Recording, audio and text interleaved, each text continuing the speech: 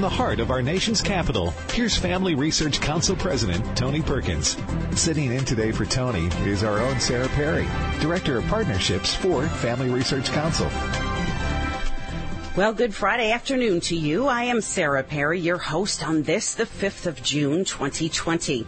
On today's edition of Washington Watch, the U.S. jobs report for May was supposed to be a foregone conclusion. Millions more jobs lost, the unemployment rate still rising, and yet this morning the Department of Labor's announcement on the economy had financial prognosticators scratching their heads. The U.S. unemployment rate fell to 13.3% after the economy added 2.5 million jobs last month. I'll be joined by Dan Celia, President and CEO of Financial Issues Stewardship Ministries, to break down the numbers and see how they apply to you. In my second block, I'll be joined by Jose Gonzalez, president of Samila Inc., who will discuss the 434 human rights organizations from 16 countries who've just condemned the United Nations push to expand abortion during the pandemic. At the bottom of the hour, our nation is desperate for unity and reconciliation, as we know. Pastor Brian Gibson, founder of the Peaceably Gather movement and the pastor of his church, will discuss his rally this coming Sunday on the National Mall in a united call for an end to the riots. And in my last block, we will conduct a legal roundup with court decisions from around the nation, addressing church reopenings, COVID regulations, abortion, and religious liberty. I'll talk with Catherine Beck-Johnson, FRC's Research Fellow for Legal and Policy Studies, and Travis Weber, FRC's VP of Policy and Government Affairs. Now, a reminder, TonyPerkins.com is our podcast website. Go there for more information on the resources we'll be sharing today and the guests we'll be discussing these issues with. Our podcast can be found on any of your favorite podcast platforms, but also on the Stand Firm app. If you don't have it, make sure that you download the latest version. Go to the Apple App Store or the Google Play Store. We've rebuilt it from the ground up, and now you can take Washington Watch with you wherever you go. Well, U.S. unemployment rates expectedly dropped to 13.3% in May, down from a record high in April, indicating the nation's economy is recovering far faster than expected from the coronavirus lockdown. In its report this morning, the Labor Department indicated that employers added a stunning 2.5 million jobs in May, the biggest increase for 1 month on record. In a press conference this morning, President Trump set the tone with a recognition, first, of the struggles our country is facing concerning race relations. Let's listen. Equal justice under the law must mean that every American receives equal treatment in every encounter with law enforcement, regardless of race, color, gender, or creed. They have to receive fair treatment from law enforcement. They have to receive it. We all saw what happened last week. We can't let that happen. Hopefully George is looking down right now and saying there's a great thing that's happening for our country. There's a great day for him. It's a great day for everybody. This is a great day for everybody. This is a great, great day in terms of equality. It's really what our Constitution requires, and it's what our country is all about. Trump then surveyed the numbers and talked about what growth was experienced in various industry sectors as he opened up the floor for discussion on the Department of Labor. Let's listen. The job surge that we're seeing right now is widespread. Leisure and hospitality added 1.2 million jobs. Construction jobs are up. Listen to this, 464,000. Education and health services rose 424,000. Retail trade is up 368,000. And here's the one I like the best. Remember, previous administration, that you need a magic wand for manufacturing.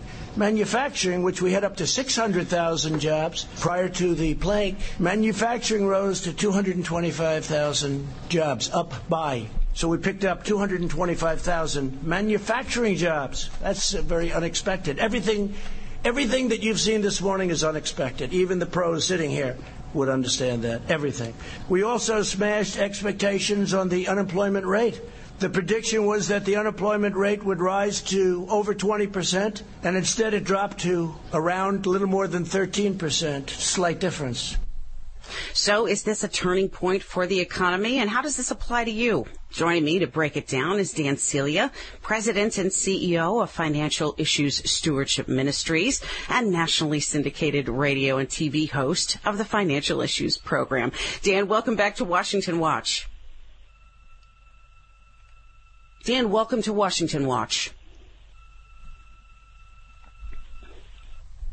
Well, when Trump responded by saying that they were anticipating that the numbers were going to be continually worse, he actually had data to back it up. In fact, economists surveyed by Refinitiv predicted that the rate would rise to 19.8%, with 8 million more Americans who would lose jobs. So this boost in jobs is slightly big news. Let's try again with Dan Celia, President and CEO of Financial Issues Stewardship Ministries. Dan, are you there? I'm here. Hi, Sarah. How are you? I'm well. I'm so glad to be joined by you today. There's no one better to break this information down. We've got some new data just out this morning, a very encouraging press conference in the Rose Garden today. U.S. unemployment has fallen. So despite the predictions from a lot of the economists nationwide, we're actually trending in the opposite direction, and it looks like the economy is rebounding. Is this encouraging news as we go forward, even into June? Well, it's very encouraging news, Sarah. It is. I mean, for me and a lot of other people, I'm sure, we knew the economy was going to recover very quickly once we got back to work. But we're about, on just the job numbers alone, I would say we're a month or 2 months earlier getting to the point that we've gotten to today, 13% unemployment rate, than anybody ever expected. And that is really good news because it is giving us an indication of what many have been saying, myself included, that this is not going to be a slow recovery because there's no reason to be a slow recovery. We're not waiting for the economy to build back up again. We came off a very high place in the economy, so therefore, when we flip the switch on, all we've got to do is return to where we were, and where we were was a very good place.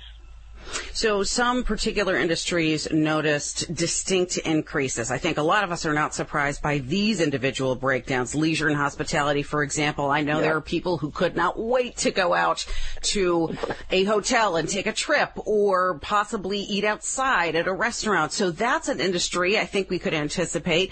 Retail trade is one that surprised me. They added 368,000 jobs. That, for me, if I'm rebounding in terms of a family that's experienced economic hardship, retail is one in which the numbers boosted. Where do you think that comes from?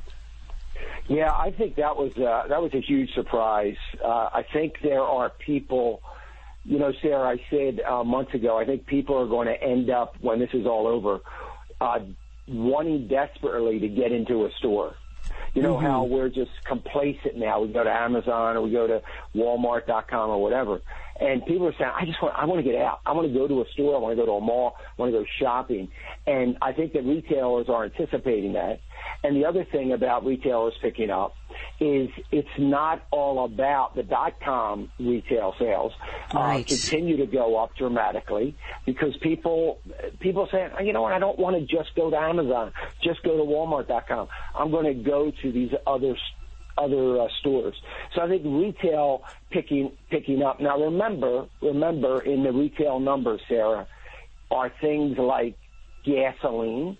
That's in the retail numbers. Well, people are driving more. We see gasoline demand going up, and it's going to get even more so with leisure and hospitality numbers going up. That's an indication that people are going to be driving even more faster than we thought. So retail and restaurants, that is casual dining, even fast food, that's a part of retail numbers. So I think about 3 weeks ago, people got, they were just tired. As we started to open up, the first thing, today is our first day of opening up. And I said to my wife, I never thought I would say this. I just want to go to a restaurant, sit outside, and eat. Right. I mean, it's been so nice being home and eating meeting, but, I just want us to be able to go out. And we're not alone. Everybody's thinking that, and that is having an impact on retail numbers. So what's happening is these retailers, the restaurants and others, are gearing up. So they're gearing up. They're bringing people back. They're cleaning. They're getting ready for, in some states, that's already happened. So I think the big pickup was Florida, Texas, two of the biggest states for restaurants in the country. So those two picking up, that's really what drove the retail numbers more than anything else, between the gasoline, the restaurants, and, of course, some of the kind of retailers as we think of them. Well, we know manufacturing jobs are up. I think we owe that in large part to the fact that ventilators have been manufactured statewide. We are looking at nasal swabs that are manufactured statewide. So we have reason for individuals to work in the manufacturing business. But we're in an election year. So naturally, the economy plays very large. To quote James Carville, who I don't often quote, but on this point, I think he has a point. It's the economy, stupid. So I think we do get to a point where we realize this is going to be a major player in an election year. So we're looking down the road a few months. Do we have reason to be encouraged in the minute that we have left here that by the time November rolls around, we'll be in better stead? Oh, absolutely. I believe even we could be down below 10% in September, October number. And I think there were a lot of Democratic strategists, the DNC. I think they went back to bed this morning about 8:30 Eastern time. I think they went back to bed. They don't know what to do. They're beside themselves. And I suspect they just, got back to bed and just said, this is terrible. And it's such good news for us as we head into the economy. Again, everything the president said that was going to happen is already starting to happen. And, it is, they really have nothing to talk about at this point. And I think it's a very good thing. And I think by the time November, the only thing I doubt is that I'm not sure what date the election is on, but I'm afraid that we might not have a Friday in November before the election. I don't know. Maybe you could even look at a calendar. I'm not even sure. But because that's when we're going to get the job numbers out and the new unemployment rate for the month of October. Because I don't know for sure about September, but I think September and October, I would not be surprised if we get below 10% in unemployment rate. And here's the thing about the 13%, Sarah, I'm going to say real quick for everybody to focus on. 86% of the American workforce is working. That's the number to focus on. That is the number to focus on right now. Dan Celia, president of Financial Issues Stewardship Ministries, a great guest who knows a lot about things like this. We'll have to have him back. Eugene Scalia, Labor Secretary, this morning on Maria Bartiromo, said that about 50 million American workers have been able to stay on payroll as a result of the Paycheck Protection Program. The number of people receiving aid has essentially leveled off. Good outcomes overall. Well, coming up next, 434 human rights organizations have condemned a push to expand abortion during the pandemic. We're going to talk to the president of Semilla Inc., Jose Gonzalez, about it right after this. Stay with us.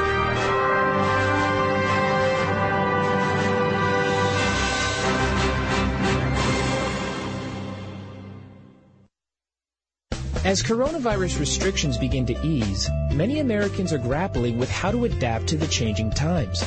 The last few months have transformed how worshipers think about church and how they are fed spiritually. While many churches are conducting services through live streams, drive-in services, and other means, questions still remain. What practical steps can we take? Are current restrictions appropriate? Do these restrictions violate the Constitution or religious freedom protections? Family Research Council has a new publication discussing religious liberty issues and offering practical guidelines for how churches and houses of worship can begin to operate as our country opens back up. Visit frc.org/church guidelines to view this resource and learn more. As always, visit frc.org/church for our full list of resources for churches in the time of coronavirus. Masculinity in America has never been under attack the way it is today.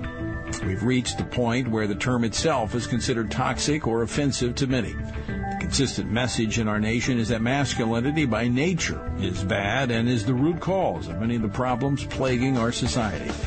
From his experience as a military combat officer and ordained minister of the gospel, Lieutenant General William Boykin has seen and dealt with firsthand the breakdown of leadership in our nation by the lack of godly men living lives of biblical purpose.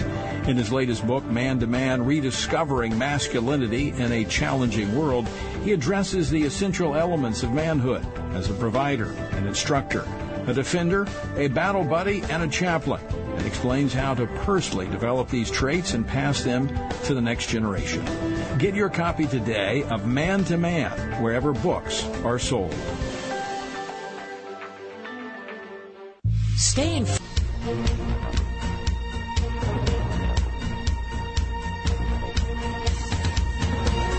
Welcome back to Washington Watch. I am Sarah Perry, sitting in for Tony Perkins on this, the 5th of June, 2020. Well, a total of 434 human rights organizations from 16 countries have released a manifesto condemning the push from external groups to promote abortion in their nations during the coronavirus pandemic. The International Manifesto for the Right to Life was delivered this week to the foreign ministry offices of Costa Rica, Argentina, Peru, and Ecuador. Now, it repudiates the UN's humanitarian response plan for COVID-19 for Ecuador specifically, which requires safe legal abortion as a condition for aid. Joining me now to discuss the manifesto is Jose Gonzalez, president of Samila Inc. Samila is a U.S.-based Latin American leadership group dedicated to transforming our Latin culture by the Word of God. Jose, welcome to Washington Watch. It's an honor to be with you, Sarah. Thank you. So talk a little bit about the details of this manifesto. What's the ultimate message here? The ultimate message is that international organizations, multinational organizations like the UN system or our regional version, the OAS, Organization of American States, may not compel member states to adopt policies contrary to their constitution and to the will of their people. The triggering event was the fact that under the UN humanitarian response plan for COVID-19, which was approved by the UN for a global application with a intended budget to be raised, still to be raised, of $6.7 billion to help the nations cope with the pandemic. The specific branch of the UN dealing with Ecuador offered a plan which included a condition for the aid of approving safe and legal abortion. This naturally incensed the Ecuadorian people, and one of the pro-life leaders there, Martha Villafuerte, representing Ecuador for the Family, initiated and put out the word, and these several hundred organizations of pro-life, human rights throughout the Latin world joined signing this manifesto. You know what I've found interesting about this is that really this is sort of a United Nations end run. We have no doubt about the fact that the United Nations has made clear its left-leaning policies on human sexuality and abortion, and yet at the same time they seem to be out of touch with the citizenry, the population of the actual nations for whom the aid is being distributed. And in fact, Losada was saying that the UN's humanitarian proposal is an insult not only to the sovereignty of Ecuador, but to that of the rest of the countries in the region, that the UN is legitimately interfering. So we understand, obviously, that aid is desperately needed in times like this, but why use abortion as a shoehorn for your far-left agenda? Is this an attempt overall to, in your estimation, manipulate the way that these organizations are having to distribute money? Definitely. It is a pattern and has been at work for quite some time. Secretary Guterres, the Secretary General of the United Nations, has approved two different declarations which, under the cover of dealing with the impact of COVID-19 in women and in nations, advocate what they call sexual and reproductive health, which is a euphemism under which topics like abortion are included. Mm-hmm. Now, abortion is not a health issue. It's a murder issue. Right. And so disguising it under the label of sexual and reproductive right, they are pushing upon nation upon nation upon nation. And it is not only the UN, but it is the entire global system, including various UN branches, such as the Fund for Population, UN Women, but also including economic institutions, global institutions like the World Bank, the International Monetary Fund, right, who have time and time again conditioned loans to nations that need to borrow money to build infrastructure like airports and highways and bridges, condition them on approving these guidelines that the sexual and reproductive rights disguise. And I think we are under the impression, some of us who would believe the legacy media, that the Trump administration's efforts to halt pro-abortion stances at international levels through things, for example, like the USAID level, we are being portrayed as outliers, as though other countries don't agree with us. And yet, by the same token, the representatives of 334 human rights organizations in 16 countries not only agree with our perspective, but they are unwilling to tolerate UN agencies that are actually pushing a form of interference in the way their own governments distribute much-needed support. So what this does, in my estimation, is provide support ultimately for what the administration is doing with regard to preventing abortion overseas. This is not just an emotional issue, a theological issue, a philosophical issue, but a fiscal one as well. It goes to the nature of good use of international, hard-fought, argued-for funds. Jose Gonzalez has been my guest. Coming up next, a rally this Sunday on the National Mall is going to call for an end to the riots and racial reconciliation. We'll talk to the founder of the Peaceably Gather movement, Pastor Brian Gibson, about it right after this on Washington Watch.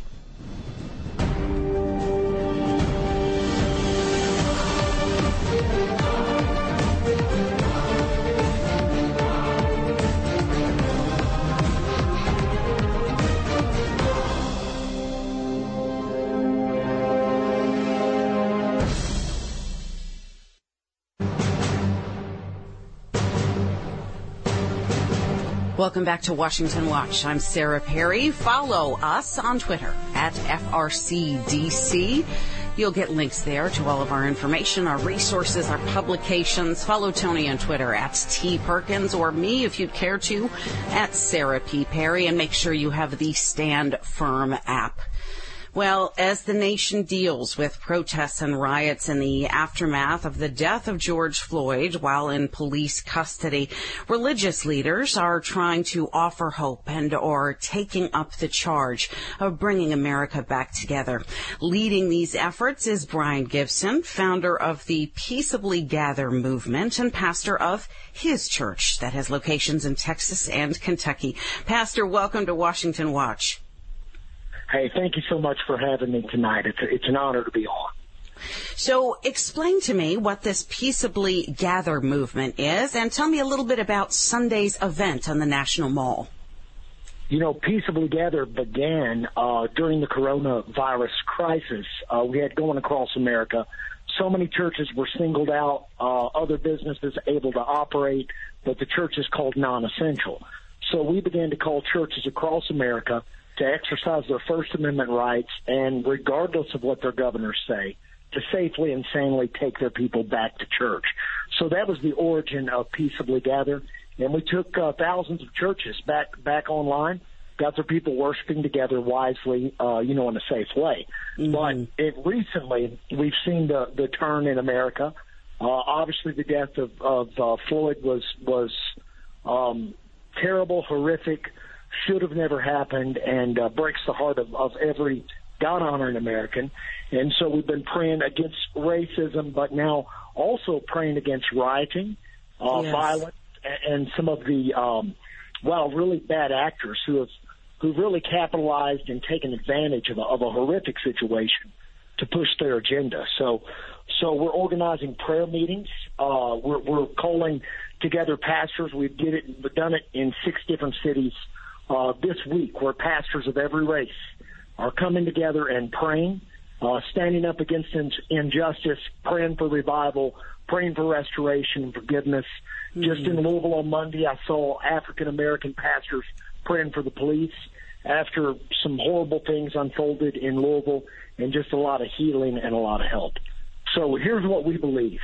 I believe the Republicans can't fix this, the Democrats can't fix this, the government can't fix this, but Jesus can fix this. Oh, amen to that. If we can get the clergy doing what they're called to do, we can change this.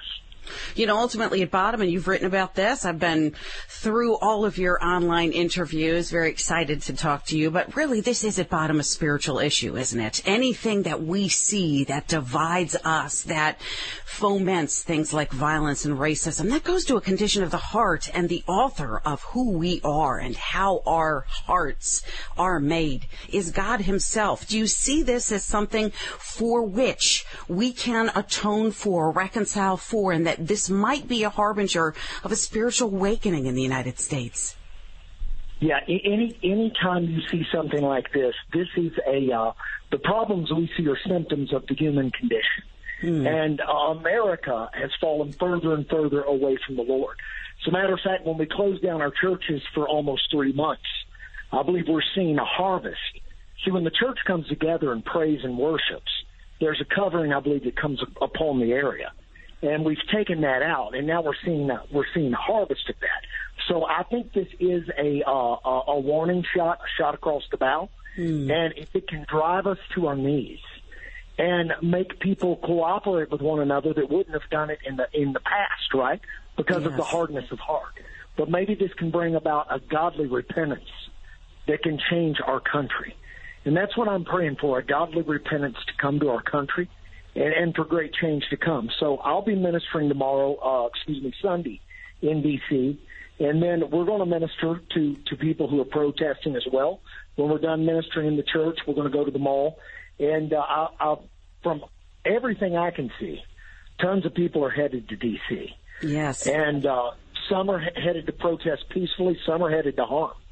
I think all of those actors will be on that stage come Sunday.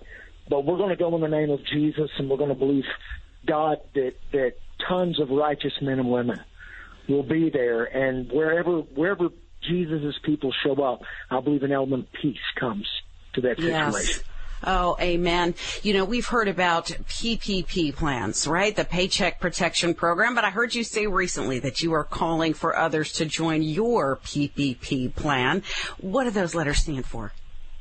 Yeah, it stands to Pray for Peace. And I'll tell you, I spent lunch with me, several white pastors, and a table full of African American pastors today. And we're committed to pray for peace together. So number one, it's praying for peace. Gather as many diverse groups as we can to pray together for peace. The second thing is we believe we have to preach peace. Man, it's the preaching of the Word of God that makes the difference. And so we're preaching in our pulpits, but we need to be preaching it in the hardest hit areas of our cities now. where the lootings happen, where the violence has happened. That's where we need to be preaching peace. And the third P is partner for peace. I believe we need to get together with groups we wouldn't normally have associated with. And we need to partner together, so we can see peace. Pastor Gibson, give us a quick shout-out of where people can go to get more information. To get more information about our movement, go to peaceablygather.com, peaceablygather.com. We'd love to have you join us, pray with us, support us, stand with us. That's peaceablygather.com. Coming up next on Washington Watch, we've got a national legal wrap-up with FRC's research fellows Catherine Beck-Johnson and our VP of Policy, Travis Weber. Stick around. We've got lots to talk about on Washington Watch.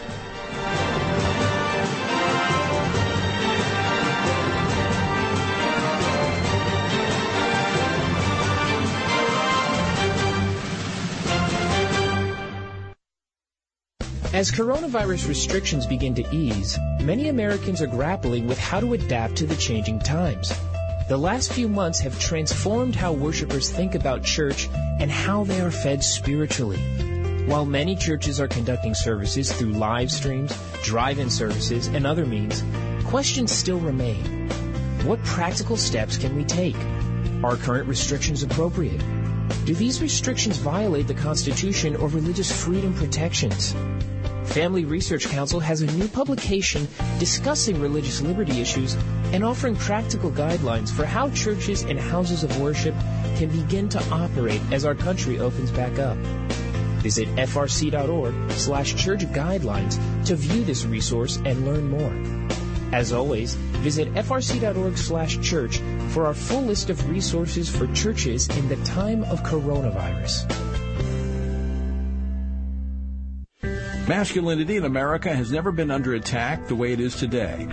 We've reached the point where the term itself is considered toxic or offensive to many. The consistent message in our nation is that masculinity by nature is bad and is the root cause of many of the problems plaguing our society. From his experience as a military combat officer and ordained minister of the gospel, Lieutenant General William Boykin has seen and dealt with firsthand the breakdown of leadership in our nation by the lack of godly men living lives of biblical purpose. In his latest book, Man to Man, Rediscovering Masculinity in a Challenging World, he addresses the essential elements of manhood as a provider, an instructor, a defender, a battle buddy, and a chaplain, and explains how to personally develop these traits and pass them to the next generation.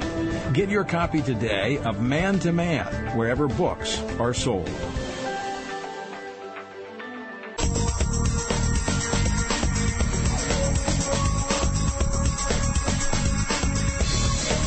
Welcome back to Washington Watch. It's Friday, June 5th, 2020. Where does the year go? Well, President Trump has made no bones about the fact that he believes churches are essential in the midst of the coronavirus outbreak and has taken steps to indicate as such, but many Democratic states have enacted strict and some would say hypocritical regulations, as we just heard from Pastor Gibson, against churches when other businesses are open, be it liquor stores or restaurants for takeout, in a purported effort to stem expansion of the virus. Well, we are nowhere near past the pandemic, and so these related lawsuits continue apace. So joining me now to talk about these suits and some recent developments is FRC's Research Fellow for Legal and Policy Studies, Catherine Beck-Johnson. Catherine, welcome back. Thanks so much for having me, Sarah. Okay, first I want to have you give an opportunity to identify the blog that you've been writing, and you've been updating it regularly with some recent developments because it is very hard to catalog these unless you are tasked, as you are, with singularly tracking them. So give a shout out to our listeners to where they can find your ongoing series on these cases. Thanks, Sarah. Yes, on FRC's blog, we have a blog called Churches Are Filing Lawsuits Over Coronavirus Restrictions. Here is a list. And so we're regularly updating that. to stay up to date as things are happening very quickly in the courts and even outside the courts with attorneys sending letters to localities. So that's where we are keeping the complete list of the updates. So there are a couple of new developments, and I have to tell you, some of them strike me as more preposterous than others. I'm reminded of that phrase, and you may be too young for this. It was called jumping the shark, when something has gone just too far to be believable.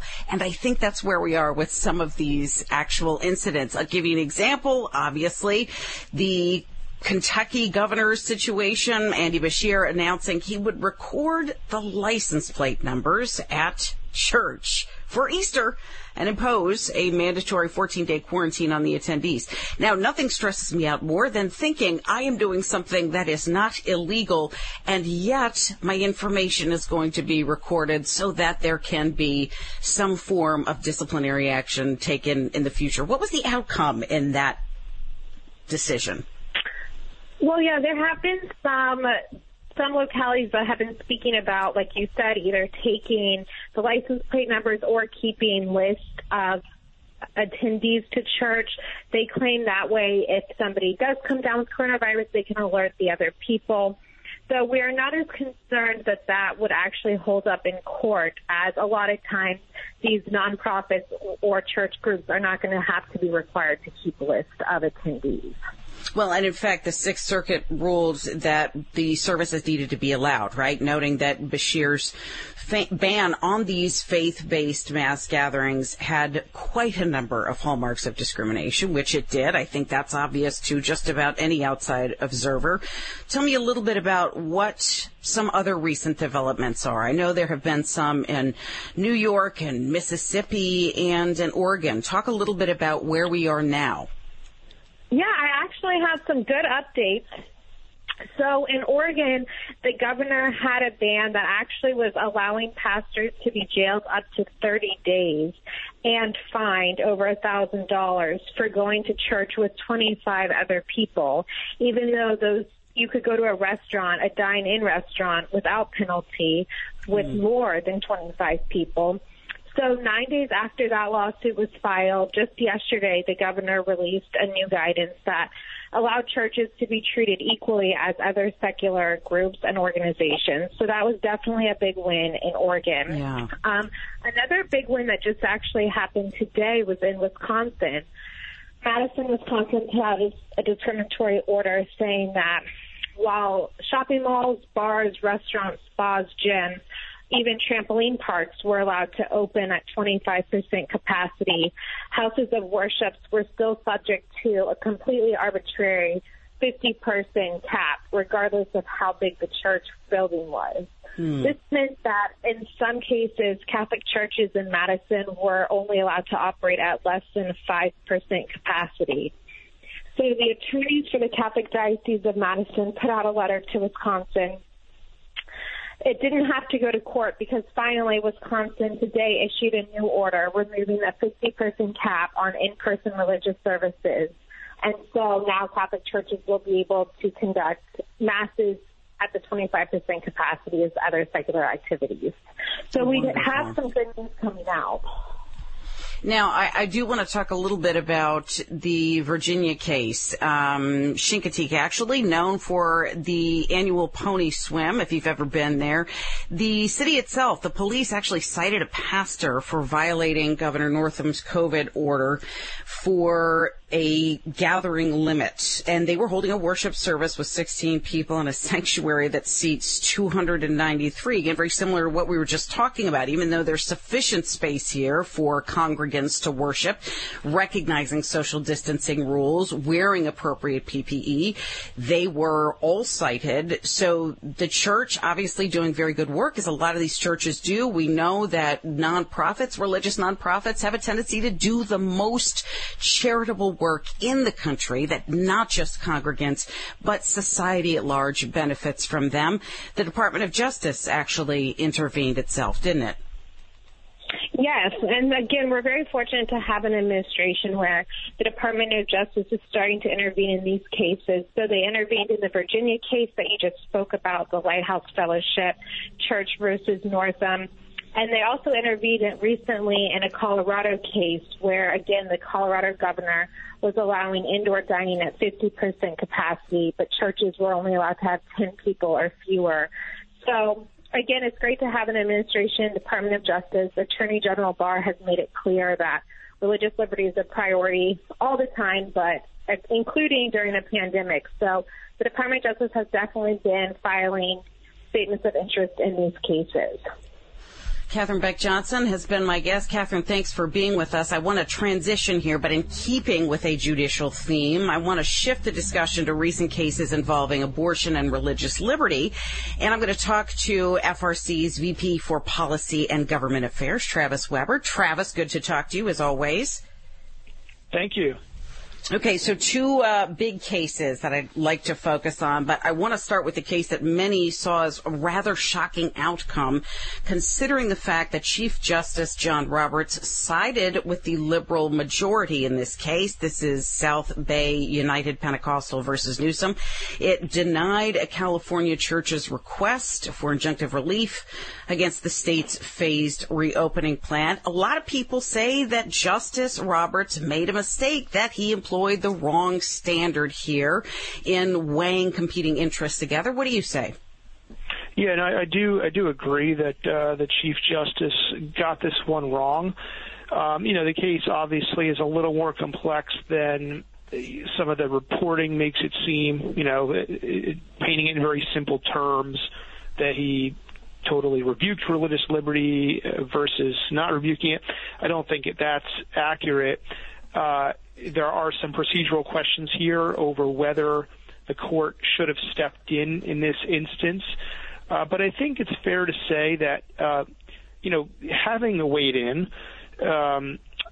as the court analyzed this issue, the chief was not on the right side of it. I think Justice Kavanaugh, in dissent, joined by Gorsuch and Thomas,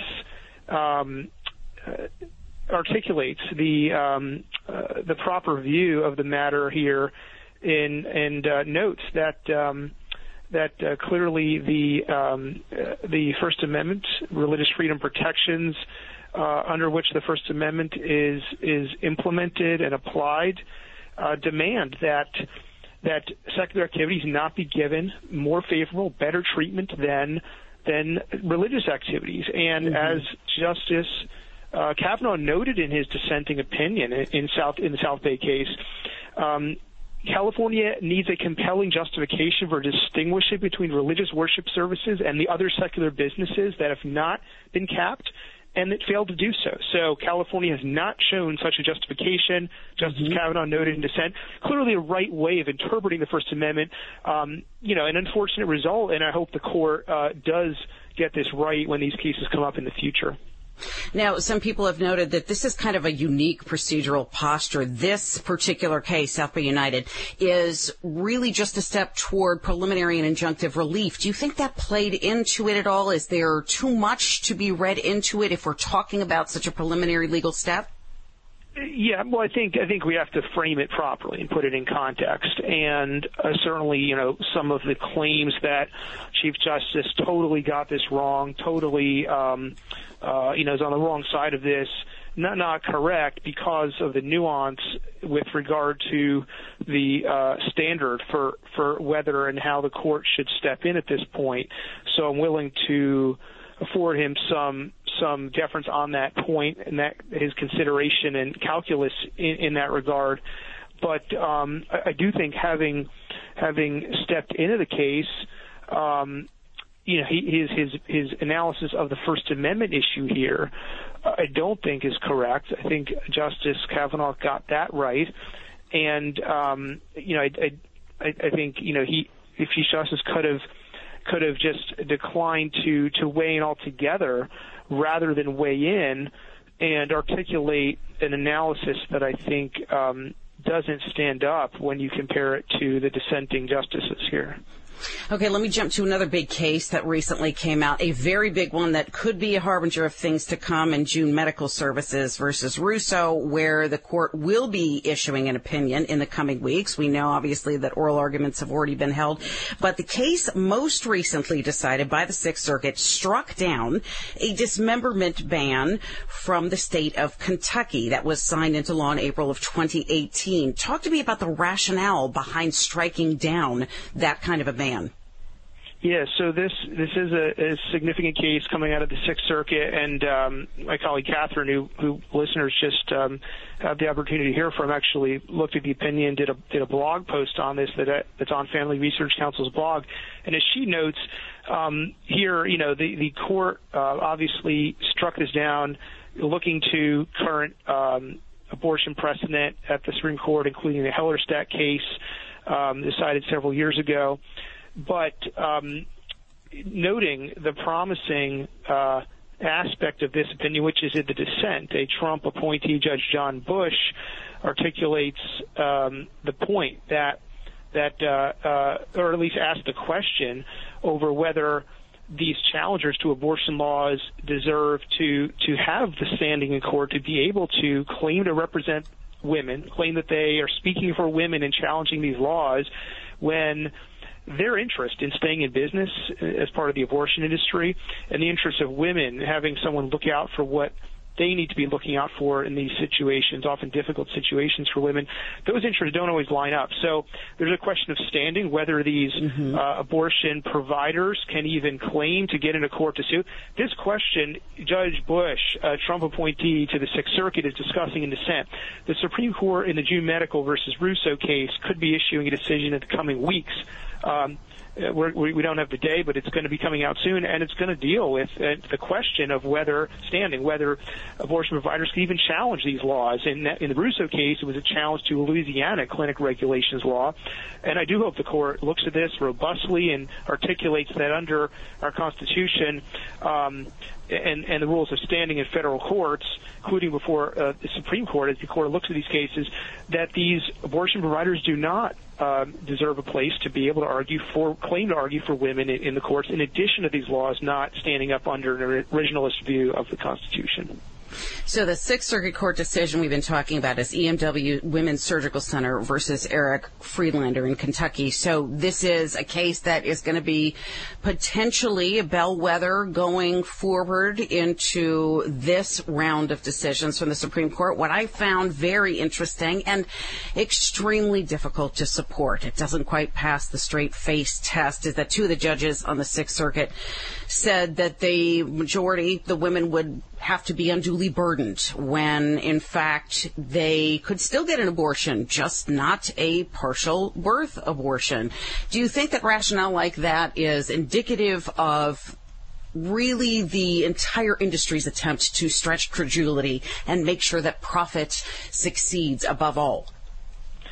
I do, and I think, the reasoning and the arguments being thrown around in these cases, both in the filings and in public discourse, they're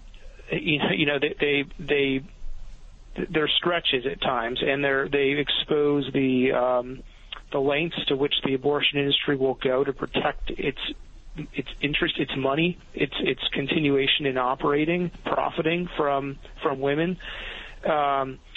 So, the Sixth Circuit ruling deals with some questions that the Supreme Court could be issuing a ruling and could deal with very soon and correct. Catherine's blog notes that the Supreme Court, opinion may repudiate the whole basis for the Sixth Circuit opinion to have even gotten into court in the first place. Now, we'll see what happens with the Sixth Circuit case in terms of an appeal or an attempt to go from here, but we're going to get a decision from the Supreme Court within the next month in June Medical. That's going to have implications for the ability to get into court to challenge these pro-life laws, for the pro-life laws themselves on their merits to be able to stand.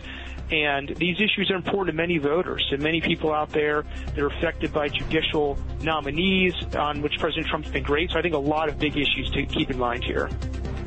Travis Weber's been my guest. As always, a great analysis of where we stand with current court decisions. You have been listening to Washington Watch. I've been Sarah Perry, sitting in for Tony Perkins.